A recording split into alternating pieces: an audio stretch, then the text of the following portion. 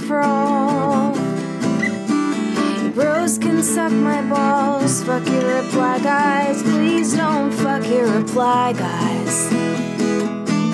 Just listen to Reply Guys. Hello and welcome back to Reply Guys, the leftist feminist comedy podcast for the rest of us. I am Kate Willett. I'm Julia Claire. We're recording a little early this week. It was Halloween last night. Kate had a killer Marianne Williamson costume. It was so good. I saw you were Elizabeth Holmes. I was Elizabeth Holmes. And as Elizabeth Holmes, you endorsed Andrew Yang. Yes, which is something I've been wanting to do for a while now, is make a video. Endorse Andrew Yang. As Elizabeth Holmes. Like, do a video where Elizabeth Holmes endorses Andrew Yang, because I know she does. I know in her heart that she does. You know who else I bet is going to support Andrew Yang? Who? Beto. No. Beto just dropped out, which I just found out when I came over here. Okay, so Beto, he's a white guy. He is unemployed and he is a skater. He's a skater. He has a high risk for joining the Yang Gang. Can't you just see Beto being like, well, the thing is like, you haven't really like heard about how cool this guy is, you know? No, I don't know. The most recent iteration of Beto's campaign, its final form, Rest in Power Beto's campaign. Rest in power. It was, I liked it because he was just he was the fuck yeah, we're taking your guns guy, which I like. I don't know. Especially the fuck. Yeah. I love that he says fuck. I love that he was our controversial skater. Yeah. I mean, there really hasn't been a politician trying that hard with profanity since Rahm, really. Oh, yeah. Yeah. I guess you're right. He took a page out of the Rahm Emanuel playbook. Yeah. Actually, you know who curses a ton? Who? Kirsten Gillibrand.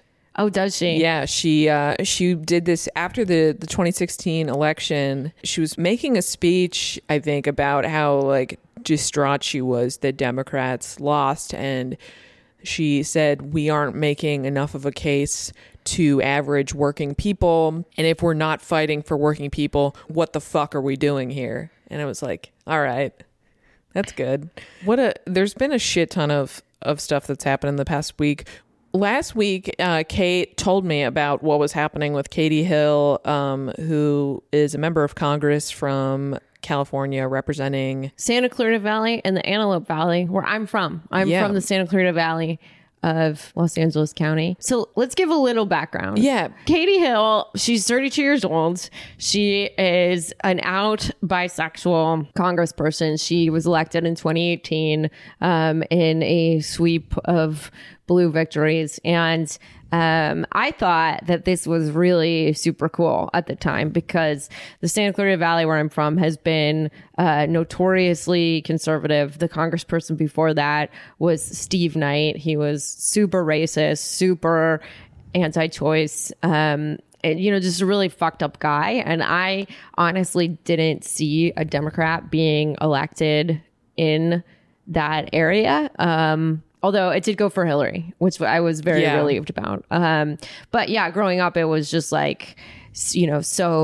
much like George W. Bush propaganda everywhere, and very, very conservative area. A lot of evangelical Christians, a lot of Mormons. So the fact that an openly bisexual woman won, even though she is more centrist, it was really inspiring to me to see that level of change has happened. And she was profiled in that Netflix documentary with AOC, and it was really cool. But this scandal, even though it's kind of silly to call it that, emerged in the past couple weeks. There was some photos of her on Red State that her abusive ex-husband released to Red State, and it included pictures of her with a young female staffer, and as part of a consensual threesome. Yeah, I mean, that's kind of I think that topic is up for debate. Is it consensual if the person works for you?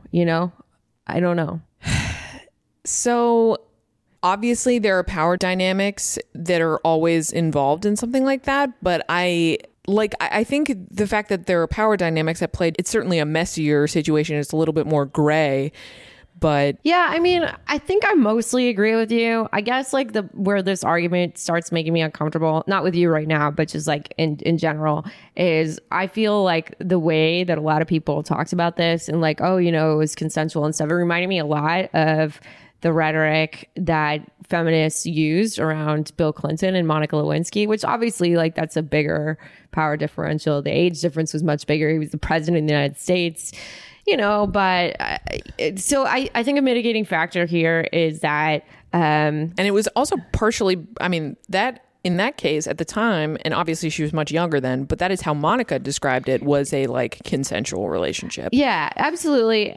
Yeah. And I mean, I guess, you know, yes, consensual is consensual, but there are extenuating circumstances that make it messier, and you shouldn't fuck your interns, and you shouldn't fuck your subordinates. Yeah, she was also, so I guess Katie Hill and her husband were also in a throuple with this woman, and Katie Hill, I think, was also involved with another staffer. The female staffer that we were talking about originally, I guess that relationship started actually before Katie Hill was elected. So like they were, you know, so that's kind of its own set of things. I mean, the overarching thing here is that like Katie Hill is the victim of revenge porn here, which is, that's the story. And she has resigned.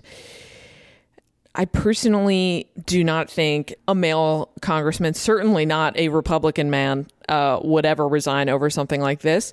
But apparently Nancy Pelosi pressured her to resign. And I think that part of that is basically the Democrats' goal to be the more morally upstanding party. You know, it's kind of like the Al Franken situation. Yeah, and Nancy Pelosi had some real shitty comments about it. She was basically saying, you know, well, you got to be really careful what you put on social media. And that's so fucked up, because it's like, she didn't put these on social media. This was like revenge porn. This was her husband releasing private photos to get revenge on her. Yeah, I don't know. I was thinking about this story because I think that probably most of my friends see it the way that I think you see it, which is that you think she should not have resigned, right? Or do you think she should have?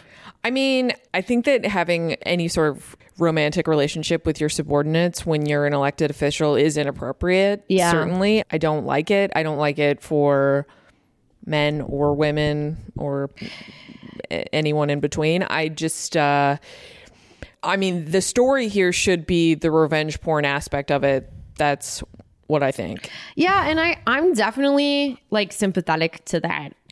I'm definitely sympathetic to that angle. And I certainly think that the revenge porn and the abusive behavior of her ex-boyfriend is criminal. I think he should go to jail. California has revenge porn laws. Some of the strongest in the country. So that some of the first. Yeah, and I hope that this guy gets his fucking comeuppance, because he is a trash bag. But I was, you know, I've been talking about this story with a lot of my friends, and you know, I think I feel strongly that she should have resigned. Yeah, I'll agree with you there. Yeah. I think that, you know, when you're an elected official, you are being kind of entrusted with certain responsibilities and certain, like a certain faith of the community that elected you. And I do think that that has been compromised, because even taking the revenge porn aspect out of this story, I don't think it's appropriate to have a relationship like that with your staffers. Yeah, and I guess like one thing that made this kind of, one thing I was thinking about in light of this story is when people hear a story about sexual abuse, you know, I think oftentimes people strongly identify with one side or another. I think that's part of the reason that men get so defensive about like, oh, well, like, how do we know that these aren't like fake rape accusations, you know, because they're identifying with the guy. They like see themselves in the man. And in this story, it's absolutely not clear cut, because Katie Hill is both the victim of a crime, and she's also a creep herself, in my opinion. And I think that when I hear this story, maybe having been a young bisexual myself, having like been hit on by so many like older married couples in kind of messed up power dynamic situations, like I feel an identification with the woman who worked for her, you know, and I think it's like, I hear this story as a story about Katie Hill being a predator. And like, I think that the reason that I hear it that way is because is influenced at least by like who I am. And, I also, with like my friends, especially the guys that are like identifying strongly with like how fucked up it is that there was revenge porn. Like, I'm appreciative that especially like there's men who identify with the fact that that's like a terrible, terrible thing. And I do too. But I guess just like my gut reaction when I hear the story, like I do feel like I deeply feel the inappropriateness of like being a 32-year-old boss and having this relationship with someone that much younger than you, who works for you. Yeah, I guess the hammer falls on women 10 times as hard as it does on men. Absolutely. All the time. Absolutely. It's a complicated situation, obviously, and especially if it's like it's clear that it's been going on with the two of them for a long time, or a longer time than just when she was elected. But yeah, it's complicated. She stepped down today. I mean, Scott Brown, the former senator of the very brief senator in Massachusetts, literally posed in Playgirl. Yeah, and then he lost his. I mean, he did that a long time ago, but it truly did. Like everyone knew about it. It didn't make a difference for him. Yeah, it's very stupid. Yeah, it's stupid and gross, and hopefully if there's other situations where nude photos are released of somebody or whatever, maybe like they had them up somewhere or whatever, like I really hope that the next time that happens, it is in no way like connected to abusing another person, a third person, so that like I hope that we get to see people stand up for like, no, you should not be punished if like naked photos of you come out somehow, because that's really fucked up. Yeah, and that was like the entire early aughts was just like people releasing photos of female celebrities naked without their like. Yeah. Do you remember like all the like upskirt photos of like Britney Spears and Lindsay Lohan? Oh yeah, that was so fucked up. And also like Paris Hilton's the sex tape. Yeah, the sex tape, which her ex-boyfriend Rick Solomon released without her consent. I mean, she was so much younger than him, and I think she was like 20 when that happened. So speaking of something that is good, what a transition. The Chicago teachers strike is over, and the teachers union has won a lot of victories, which is awesome.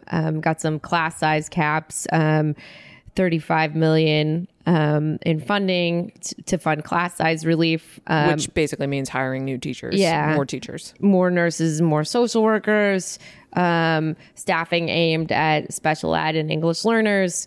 So this is awesome. Go Chicago Teachers Union. Congrats, CTU. Also, very close to my hometown.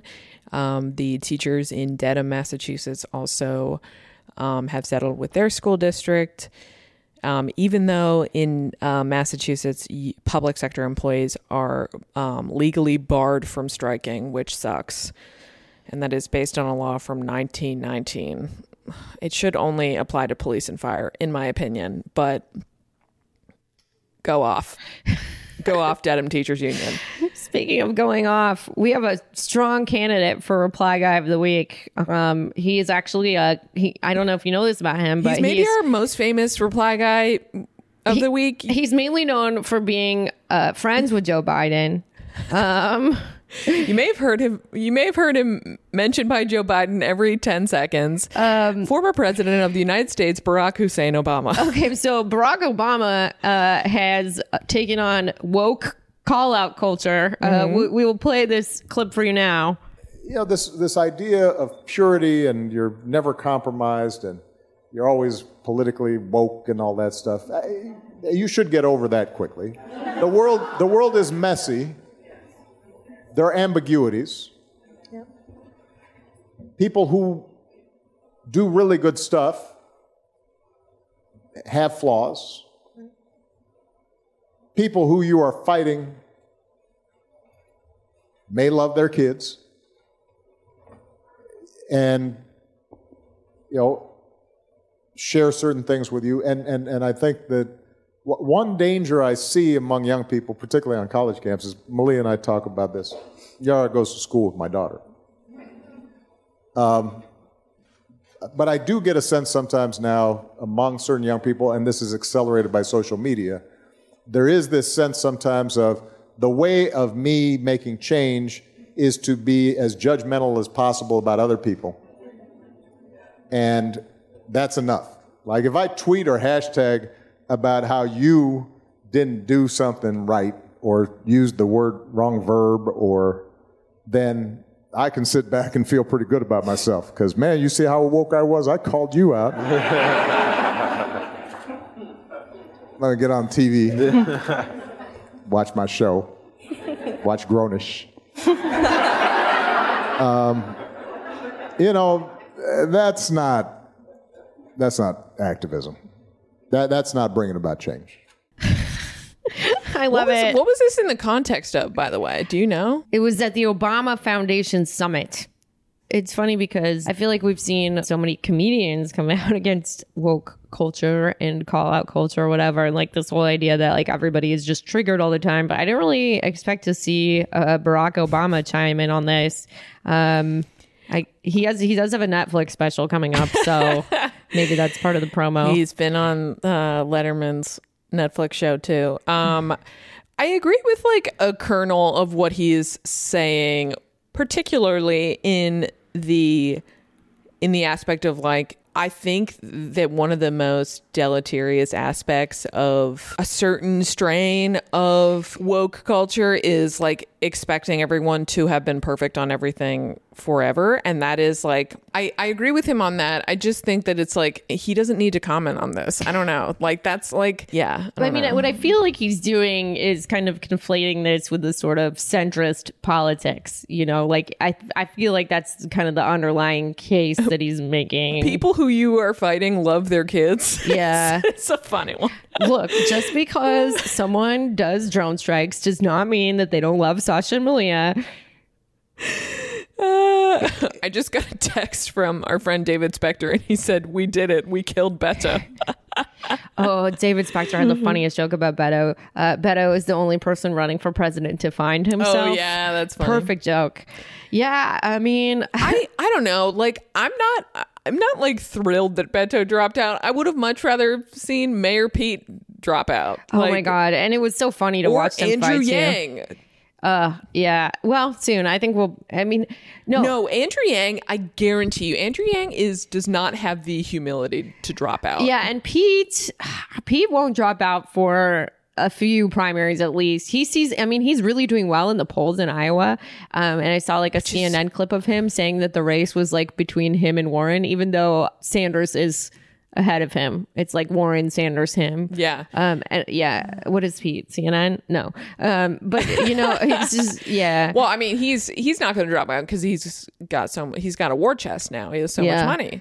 But anyways, I also want to give a shout out to a very dedicated listener of the podcast who talks to me a lot about things that we talk about. Jono Zalay. Oh, cool. Thank you. Love Jono. Thank you, Jono. But anyways, yeah, Barack Obama is... I appreciate the fact that he did not endorse Joe Biden and that Joe Biden had to go on national TV and say that he told Barack not to endorse. That was so funny. There was like another strong candidate for Reply Guy of the Week. There was a Reply Guy runner-up, and that is Hannibal Buress. Hannibal Buress. So in response to Bernie's tweet about how we need universal rent control, Hannibal Buress said that we don't. No, he said wrong. Wrong. Yeah, and then asked people, this is my favorite part, that he asked people to donate to a Landlords Organization. The Illinois Landlords Organization. Like, please donate. Like it's a fucking GoFundMe for Yeah. someone's cancer treatment. Yeah, like how many rich people do you have to hang out with before you think that anybody is going to donate to a landlord organization? I just it's the stupidest thing I've ever seen. I don't know. I did want to talk about something that dropped just today, I think. Beto again, I get it. We love him. He's hot. He's hot. He skates. He skates. And he's skating away into the sunset. I really do wish that it had been a few other people in the race and not him. But pretty much everyone who's dropped out, who's had like the humility and the foresight to drop out, has been generally, like, besides Seth Moulton, someone I didn't entirely hate, like your Jay Insleys. And Yeah. Do you think when Beto like saw the latest polls, he was just like, fuck? Like, just called it. Again, I wish fucking Tulsi would drop out. Jesus. She's never going to. She's never going to drop out. No. All these psychopaths are not going to drop out. But anyways, Elizabeth Warren came out with a more detailed, expansive version of her vision for Medicare for All. And Addie Barkan did a write-up for it in The Intercept. And basically, he was pretty enthusiastic about it, even though I think he's probably in the Bernie camp. Addie has been a big advocate for disability rights, and he's a huge Medicare for All advocate. So his seal of approval is something that I think is a pretty good sign. And they've been friends for a long time too. Yeah. So basically, I'm just going to read a quick excerpt of what he wrote for The Intercept. So basically, it's $0 at the point of service, entire, just full coverage for everyone. Details how this will save us $11 trillion over 10 years. And basically it's a plan where he says Warren is arguing that single payer is the only way that we will save this much money and have a comprehensive healthcare system that covers everyone and saves money. So he says on the revenue side, she eliminates the ability of corporations to hide their profits overseas and the ability of mega wealthy families like the Kochs and the Waltons and the Sacklers to avoid taxes through accounting gimmicks and the capital gains loophole. She bumps up her wealth tax, which has been a big critique from the left, is that her wealth tax wasn't aggressive enough. She funds the IRS properly so the agency can actually collect that revenue. Republican lobbyists and lawmakers have starved it for decades because they are corrupt.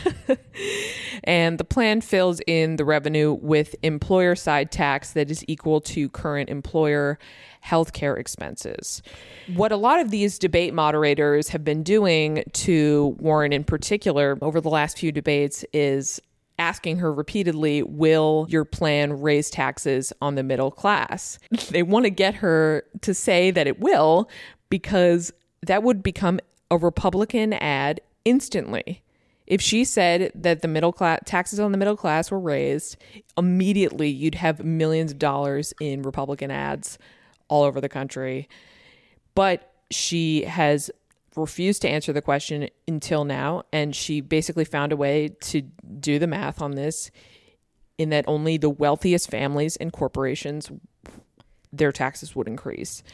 So yeah, I think overall it's like a net positive. I think there are certainly a lot of arguments on the left that like Bernie's plan is still better, and that's fair. But this is an unambiguous step forward for Medicare for All, because I think particularly because of Warren's placement in the panoply of American politics. Yeah, Matt Brunig from People's Policy Project had a good piece, which we will post in the show notes. And we'll also post Addie's piece as well. Yeah, it kind of goes into some of the critiques for why it might not be as effective to do this tax on employers. it's definitely very wonky, and it just came out today, so I have not had enough time to really think it through and understand it. But we'd love to have someone on the show soon too, I think, that can like break down the differences in these plans. I mean, for me, I feel like this, I think I agree with you that it's a huge victory. I also think that it's just kind of like a baller move to like go away and then come back with something. Like there's part of me that just loves the own. You know, I think that the most persuasive argument to me about why Bernie is still better on this issue is because I think it's still going to really take a movement to push this through. And I think Bernie is the one like with a movement behind him. That's not to say that I don't think that Warren could do that, but it's just not something that I think we've seen to the same degree so far. But, you know, I think it rules that this is becoming like a kind of a more mainstream position to take. And yeah, I think it's really great. I mean, yeah, it's so it's 2 out of the top 3 candidates now running on an unambiguous single payer platform. It's not Medicare for all who want it, which is such garbage. If I hear, who is it who says that? Pete Buttigieg? If I hear him say that one more time, I'm gonna throw myself off a bridge. It's a nonsense term. It might as well be the Patriot Act. I just don't. I hate it. Well, Anyways. I mean, it is kind of like in that vein, you know, because it's all this talk about freedom. Yeah, it's the illusion of choice. Anyways, Pete is dumb. And if you haven't listened to our episode on Medicare for All with Natalie Sher, I definitely recommend it. One thing that she did a really good job of talking about, which I learned a lot from, is why choice is actually an illusion, not a good thing, right? So let's do some recommendations. I would like to recommend a piece in Jacobin this week by Alex Press. It is called On Deadspin, and it is about what just happened at Deadspin and also what's been happening to leftist media in general. Basically, Splinter, Gawker. Yeah, since especially since Great Hill Partners acquired GMG. Which, you know, in addition to owning Splinter and Deadspin, has Jezebel, The Onion, and a bunch of other sites. So a bunch of Deadspin employees resigned earlier this week because Great Hill Partners told them, you know, just stick to sports, when the site was kind of known for its kind of leftist analysis, political content, like sports, but yes, like also like looking cultural, political content. Yeah. Like the backbone of this issue is the fact that Deadspin was already very profitable as a website. This was something that like Great Hill just kind of did for sport because they and wanted also to. like the political posts, you know, were doing as well or better as the sports post. And anyway, so all their writers resigned yesterday, and then today, this is Friday, there was one. Some of them got fired. Oh, some got fired. Yes, you're right. Today there was one guy who did a freelance piece for them and was owned on Twitter badly for being a scab. And then he said he was never going to write for them again, which is kind of cool. I mean, it's sort of cool that Twitter worked in that way, but I mean, also, you know, to his credit, he took the feedback. You could easily see someone like that doubling down. Our friends at Barstool Sports have been up in the fucking replies of every Deadspin writer being like, oh, you know, you're pussy. God. Yeah. So, but anyway, Alex's piece does a really good job of sort of going over what's been happening. And we'll post that in the show notes as well. Once again, I mean, yeah, you hate to see another fucking publication like that die. And I feel like we were just talking about Splinter a few weeks ago. It's really horrible. It really sucks. There's so many great writers who now are out of a job, and it is all because of private equity firms. Oh boy. Oh, and Bernie was tweeting about it, which is cool. Threw some support to Deadspin. Mm-hmm. So my recommendation this week is a book that I've been reading that I'm almost done with, and it's really great. It's a book of poetry. I don't read a lot of poetry, but Olivia Gatwood wrote this book of poetry called Life of the Party, and she's just had like a really interesting life, and like her childhood and adolescence has been, she lived in South America. She is just she's just like a very cool person. She has a great podcast, and her co-host is Melissa Lozada Oliva, who we have had on the show. And yeah, the book's called Life of the Party. The poems are just like so raw. Her podcast is called Say More. It's also really great. Both of them are pretty lefty. That's awesome. I can't wait to check it out. I really loved your other book recommendation that you gave me, which is Maggie Nelson's The Argonauts. I loved that book. Ooh, boy, do we love it. I love your taste in lit. Thank you. We love lit. We have a really good show for you today, a really good interview. I got to interview Maria Bamford a couple weeks ago, who is one of our comedy heroes. One of the we best. Absolutely stand. It's not that political of an interview, but Maria is so fun, and she's one of the greatest of all time. We talked about love her, the internet, self-help books. She's just really lovely, and I love her so much. We hope you enjoy it, and we will be back next week. Bye.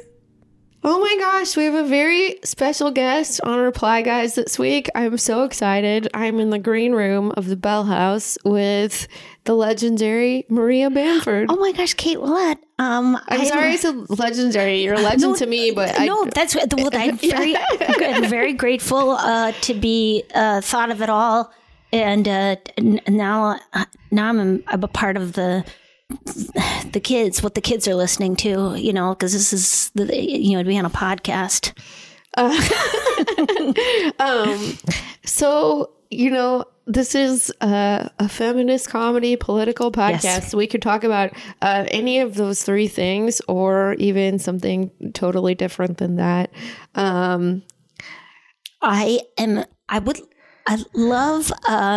just want to say how much I appreciate how many more women there are, and that I would love to see more representation in comedy clubs across the country. Some clubs do have that. Comedy Addict, not Addict. The Comedy Addict. Someone who cannot stop going to comedy. That's a good club. Acme in Minneapolis, it's not. Anyways, they're okay for percentage wise, and then Portland and Helium is a little bit better, but it just, for the most part, there still are not many women headliners or feature acts in clubs, or the percentage is a lot lower than it could be. Yeah, I definitely noticed that, and it seems like, because it's not for lack of talent at all. No, it seems like you have to do so much more to prove yourself as a woman. Like the threshold for credits is so high. Like I've seen guys headlining with like 5,000 Twitter followers, and they're not that funny. But it's like women have to really, I think, cross a much bigger threshold, I think. Yeah, I don't know exactly what's going on. But I would like it to change. Has it changed during the time that you've been doing comedy? The great thing is so many festivals, and how that is really more representative of many different points of view but the clubs themselves are almost exactly the same as I remember. I was talking to you before about how there's one blonde a year, one black woman, one blonde a year. Maybe that's it. I don't know. They maybe have three women a year, or but it's really surprising, and especially when you know that women are a huge draw. That there's so many incredible female comics who are a draw, and I don't understand. I can't believe that it's about money. That it's about, people only want to come see male comedians. That just is not true. That's just not true from the internet. You just know that's not true. Yeah, it definitely doesn't. It doesn't seem true. The shows that I've been at where there's the headliner is a woman, or usually really full. So yeah. I mean, there's definitely like, I don't know. There's definitely not like people that are out in the audience going like, no women here, please. I don't know. But it seems like also, it seems like there's a big stand-up scene like outside of clubs that didn't necessarily exist like 20 or something years ago. And it seems like a lot of people, have like, were very much part of building that. Yeah. Yes. Yeah. Like, well, definitely the alternative scene, which I wasn't really totally a part of it, but when it was just did that you could do comedy anywhere. And I am definitely a proponent of that I think if there isn't a place in your town that you feel comfortable performing, make it yourself. Do it in your storage unit. I started comedy in a laundromat. That was the biggest place in San Francisco. That there was this laundromat called the Brainwash that is now shut down because of gentrification. And the host, sweet guy, but he definitely introduced female comics as sugar tits. But he was really old, so it almost didn't matter because it was just like so nasty. It was really gross. Well, that was another thing he called it. He would go, it was sugar nasty. That was like, but so I started there. And there was people doing laundry in the other room, and it's weird to think about like how much importance I once put on like getting a good spot at this laundromat, Well, I mean, if it's a good crowd, it's a good crowd. It was a good crowd. That's the thing about it. If you can get them to stop watching Spanish television for even a minute, that's wonderful. Because there's some good Telemundos. What has changed since you started? I think since I started, it was like when I started in San Francisco, I used to go out with these guys after the shows, and they would just like say whatever they wanted. Like one guy was really into pickup artist seminars, and he was a sweet guy. I think he was just really shy. That's hilarious. But, he was like, I think that his problem was that he was like a little bit socially awkward, but the way that he decided to cope with that is by going to these seminars to like kind of teach him how to sleep with women by insulting them. And he would talk about it. And then there was this other guy.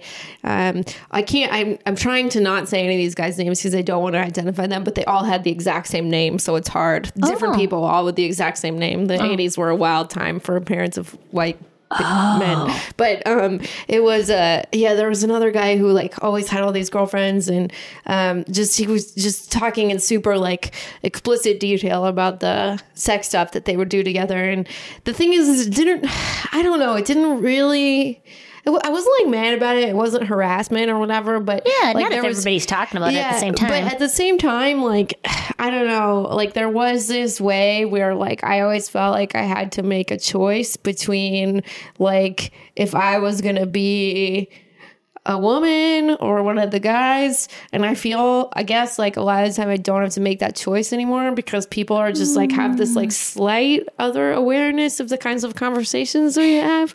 And it's not even like, I don't know, because the thing is especially if you're a comedian, there's like always this pressure to be like, oh, like I'm cool, I'm a comedian, I'm not upset about anything. But it's just like, I don't know, it's just nice in a way that there's not like always this sense that I have to like suppress my feelings to be around my colleagues. Yeah, that it is it's a workplace too. Yeah, that people are more cognizant that it's a career choice and that you don't want to make all of your coworkers completely uncomfortable with. I think that's like with some of the Me Too stuff that's come out. It's more like the anger of like, you were my coworker. Yeah. Like, you know how hard it is. And like, it just feels like such a bummer. Like, how could you do that to somebody? Like, at least to me, like how we're doing the same job and you know how hard it is. It's just, and yeah. It is a bad career choice, but it is still a career choice. Well, I don't know about kidding. that. No, I'm just joking. What are we working? 3 hours tonight? 3 hours? It's pretty awesome. No, I'm just kidding. And then if it goes well, people just can't stop telling you how great it was because they've had a few drinks. Yeah, that's so they're like, I just when the thing is. And it's like, yeah, this is the best job in the whole world. No, you're right. When it's good, it's really good. It's I mean, really can you good. imagine like if another job, it would, you just like after you submitted a spreadsheet or whatever, like 100 people just came up and hugged you and were like, that was amazing. Yeah. You are just like this, my best friend. Who's right now? She moved to London. Like, yeah, you don't get that at work during the day. We get real feelings. So do you ever talk about politics in your act? I mean, I know the answer, but I just the mildest bit, just because I feel like I've tried parliamentary debate in college. oh my gosh. And I was raised in the Midwest in the 80s or 70s and 80s, where I was not socialized to argue in public with or have different opinions. My go-to is shut down.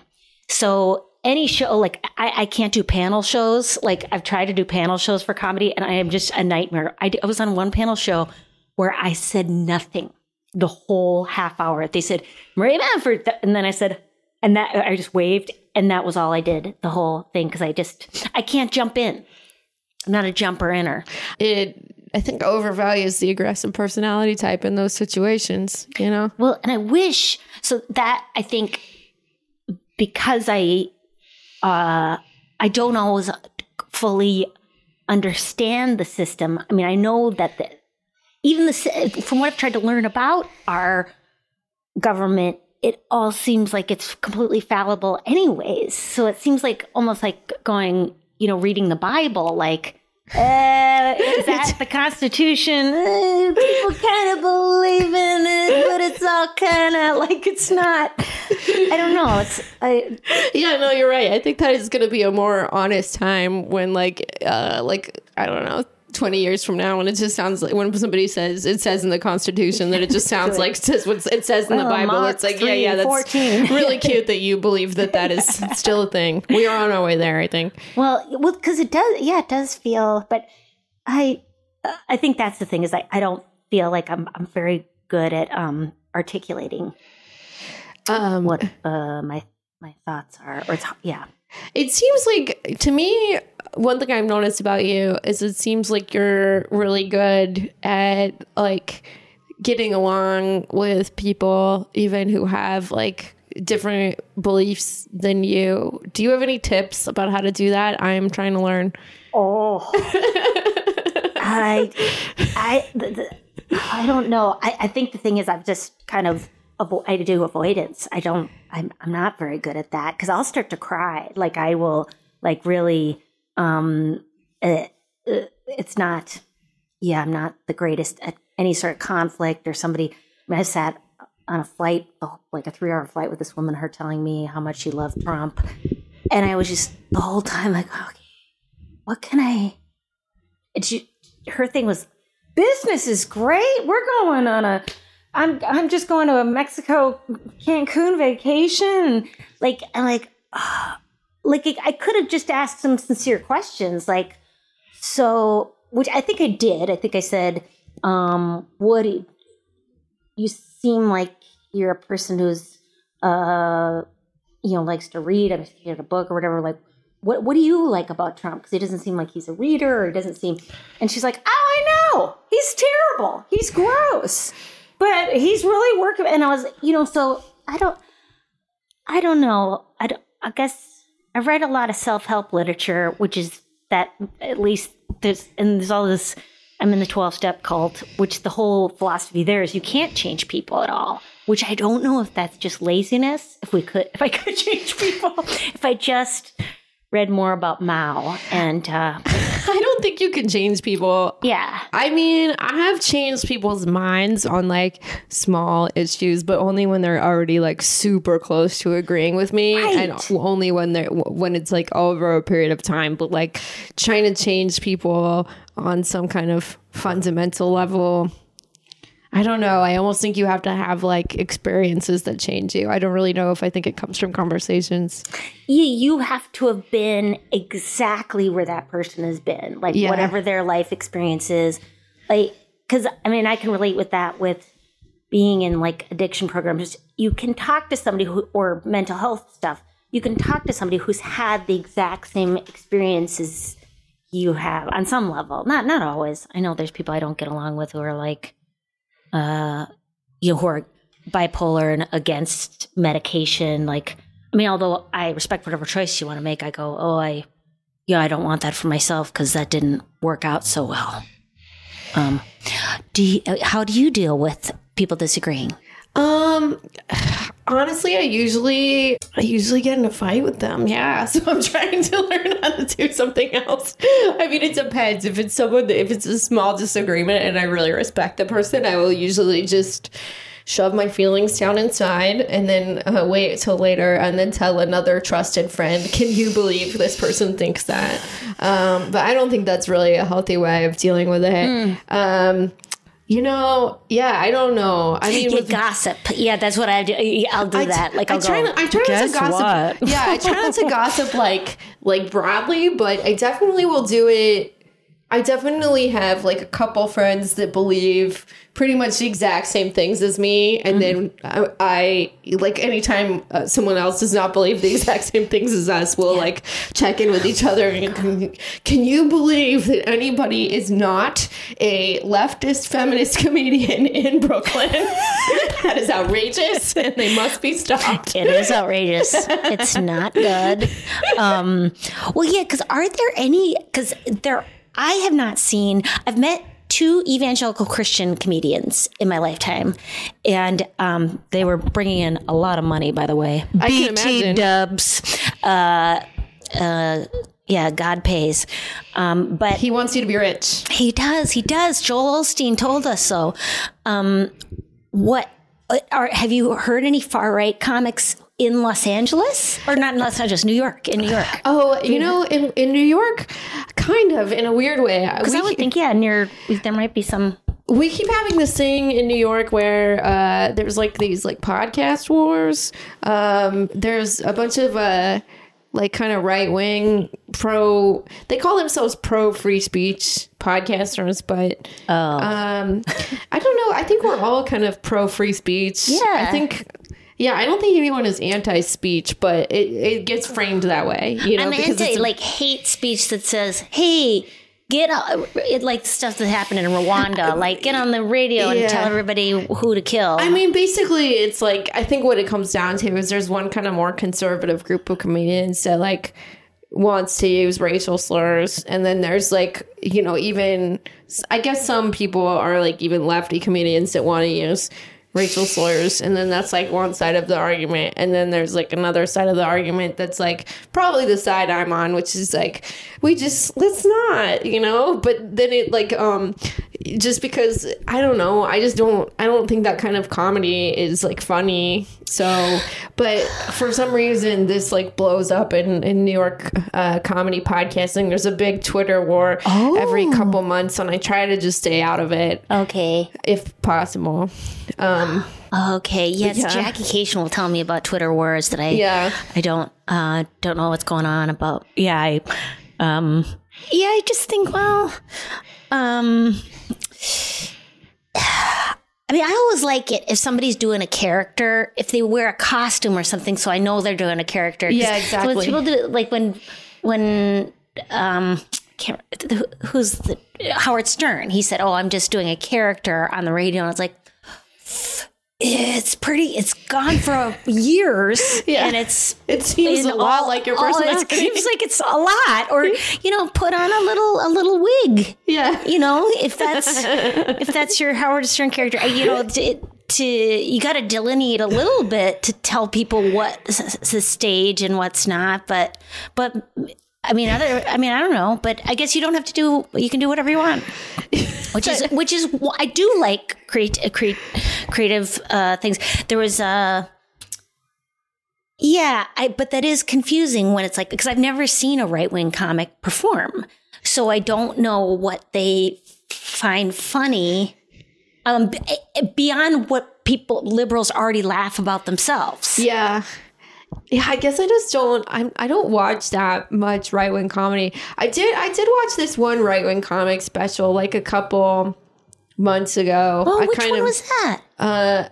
I honestly watched like all of Nick DiPaolo's special online. Is he right wing? I didn't know. He's very right wing, yeah. And I don't know why I watched it. I watched it, I guess, because my friends were making fun of it and I wanted to see it and just see what I thought of it. And it was like a lot about, the kind of, if I remember correctly, like it's been a while, so please no one get mad at me if I am misrepresenting this because it really has been a while since I saw it. But it seemed like the takeaway from that special and a couple other specials that I've seen recently that feel a little more right wing in nature is that like woke culture has gone too far, and to me, I feel like that is an opinion that's being engaged with a lot, like around comedy is like, has like social justice warrior culture like gone too far or whatever. And I don't know. I guess I feel like our society tends to like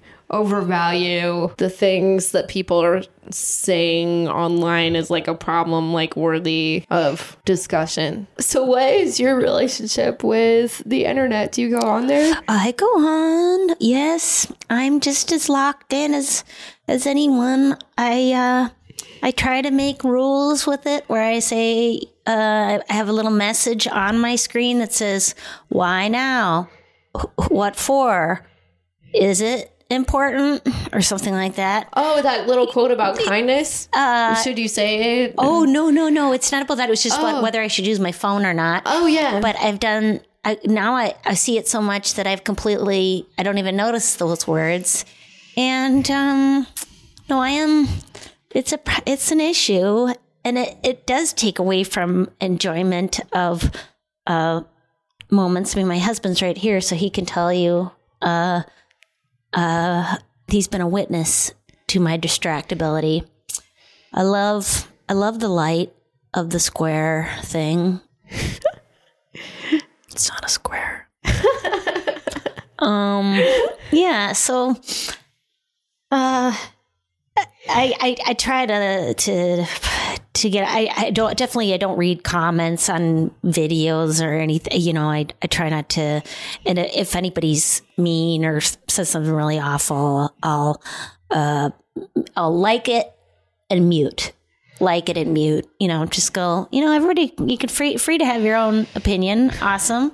And I do answer all my own stuff because it's weird. Like, I had somebody helping me with social media, and then that gets weird because then it's like there's the other person saying things that are kind of like things you might say. It's really pretend you. It's very odd. So I was like, oh, that doesn't seem right. Anyway, but I'm totally behind. I don't know what I'm doing on the internet. So what's the best tip that you've ever read in any self-help book about anything? Oh my gosh. I think, I like I don't know which ones say that, but they all say some version of this. Do it. Do the thing. Go confidently in the direction of your dreams. That kind of thing. Like that's been helpful. And then ask for help and trying to ask people for help. Because I think I feel embarrassed that I still, need ideas or help as I've gotten older, like to go, oh, well, what do you do? Like, what do you do if you get a really mean comment on Twitter? And I get people tell me to kill myself. It's just, and it will take me out for the rest of the day. I'll just be like, what do you do? I try not to read them. It's funny though, because I did read the comments on my last on this YouTube video that I just had for Comedy Central. I did read the comments and I was just curious. I don't know why. Yeah. And it was all the people saying the same hateful shit that used to really bother me. But for some reason this time, I thought it was really funny. It's like a bunch of people kind of debating if they would fuck me. And some guys were like, I would fuck her. And then some guys were like, I would not fuck her. And I was just like... One of the great arguments of the century. And I was just like, you would all fuck me. Yeah, exactly. Your YouTube commenters. Yeah, you for sure would fuck me if I was there. Absolutely. Yeah, there's no question. Oh my God. Yeah.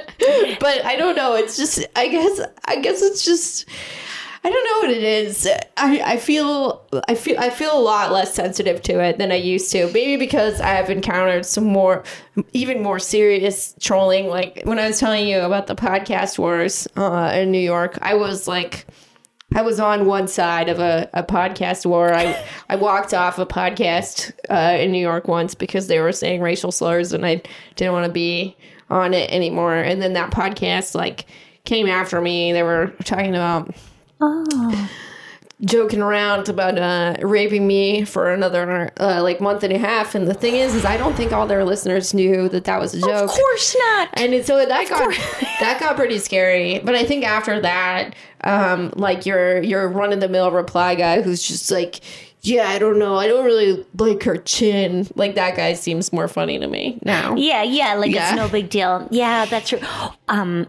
I did file a restraining order against Trump, and will you tell us a story? Yeah. Well, I just thought, because I did think I thought of it as a premise, like doing that because he is so gross and awful, and I just don't even want him coming to my city. I don't want anything from it. I don't want it's that sort of disgust.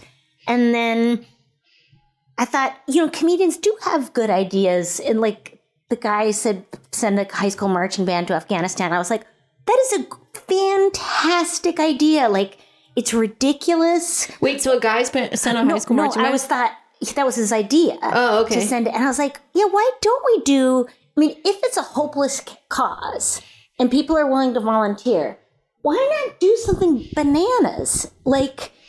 So that's the thing I thought I would actually fall through on it. So I did it. And, can you put the mic a little? Oh, I did it. And, I didn't think it was a big deal. I just, I tweeted it that I was doing it, but then it was a slow news day, and then I think somebody picked up on it from News Cycle, and it was like, got some really awful tweets, people like death threats saying, "I know where you live," and all this stuff, and you're just like, oh, it just started as a okay. And it was weird because the judge denied my request, but then he said I could come back for another appearance to reapply. And I just didn't because I felt scared. I just felt like even if it was a statement, it was like a dumb statement that was wasting people's time. Obviously there's people in a domestic court that are applying for genuine restraining orders. So yeah, it was more of a stunt, and I felt like, maybe it was weird and selfish and creepy for me to do it as a funny thing. Not a funny thing, but just like, I think I genuinely feel desperate, and was just like, well, this is, that whole thing of like, one person can make a difference. And I was like, what if I could make a difference?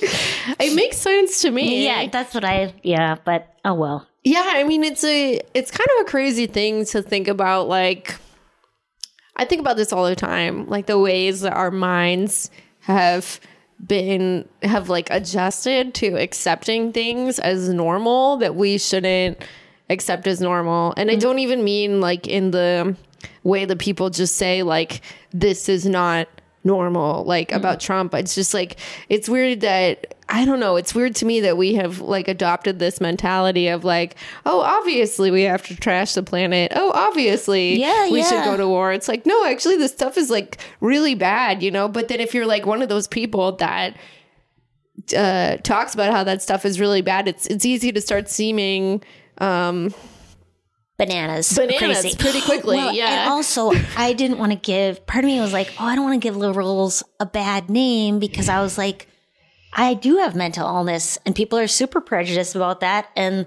like, if I do something kind of wacky, it felt all around like a terrible idea after I did it. And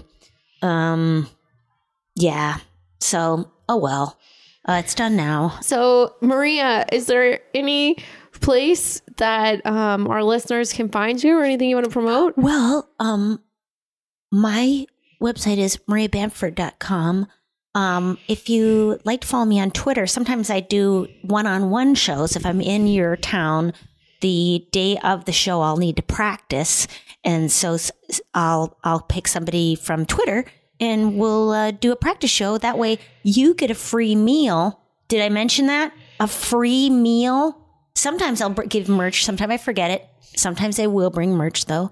And then I perform an hour at you and you got to stay for the full hour. Or you have to give the meal back.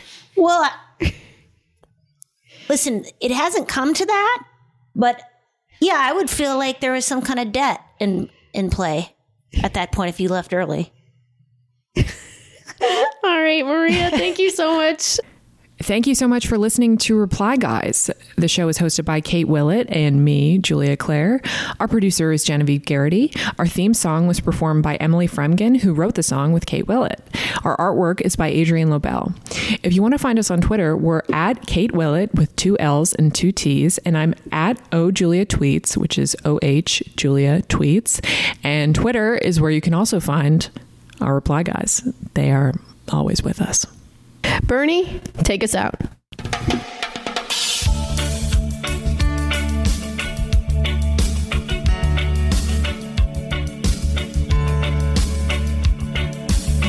As I went walking that ribbon of highway, I saw above me that endless skyway.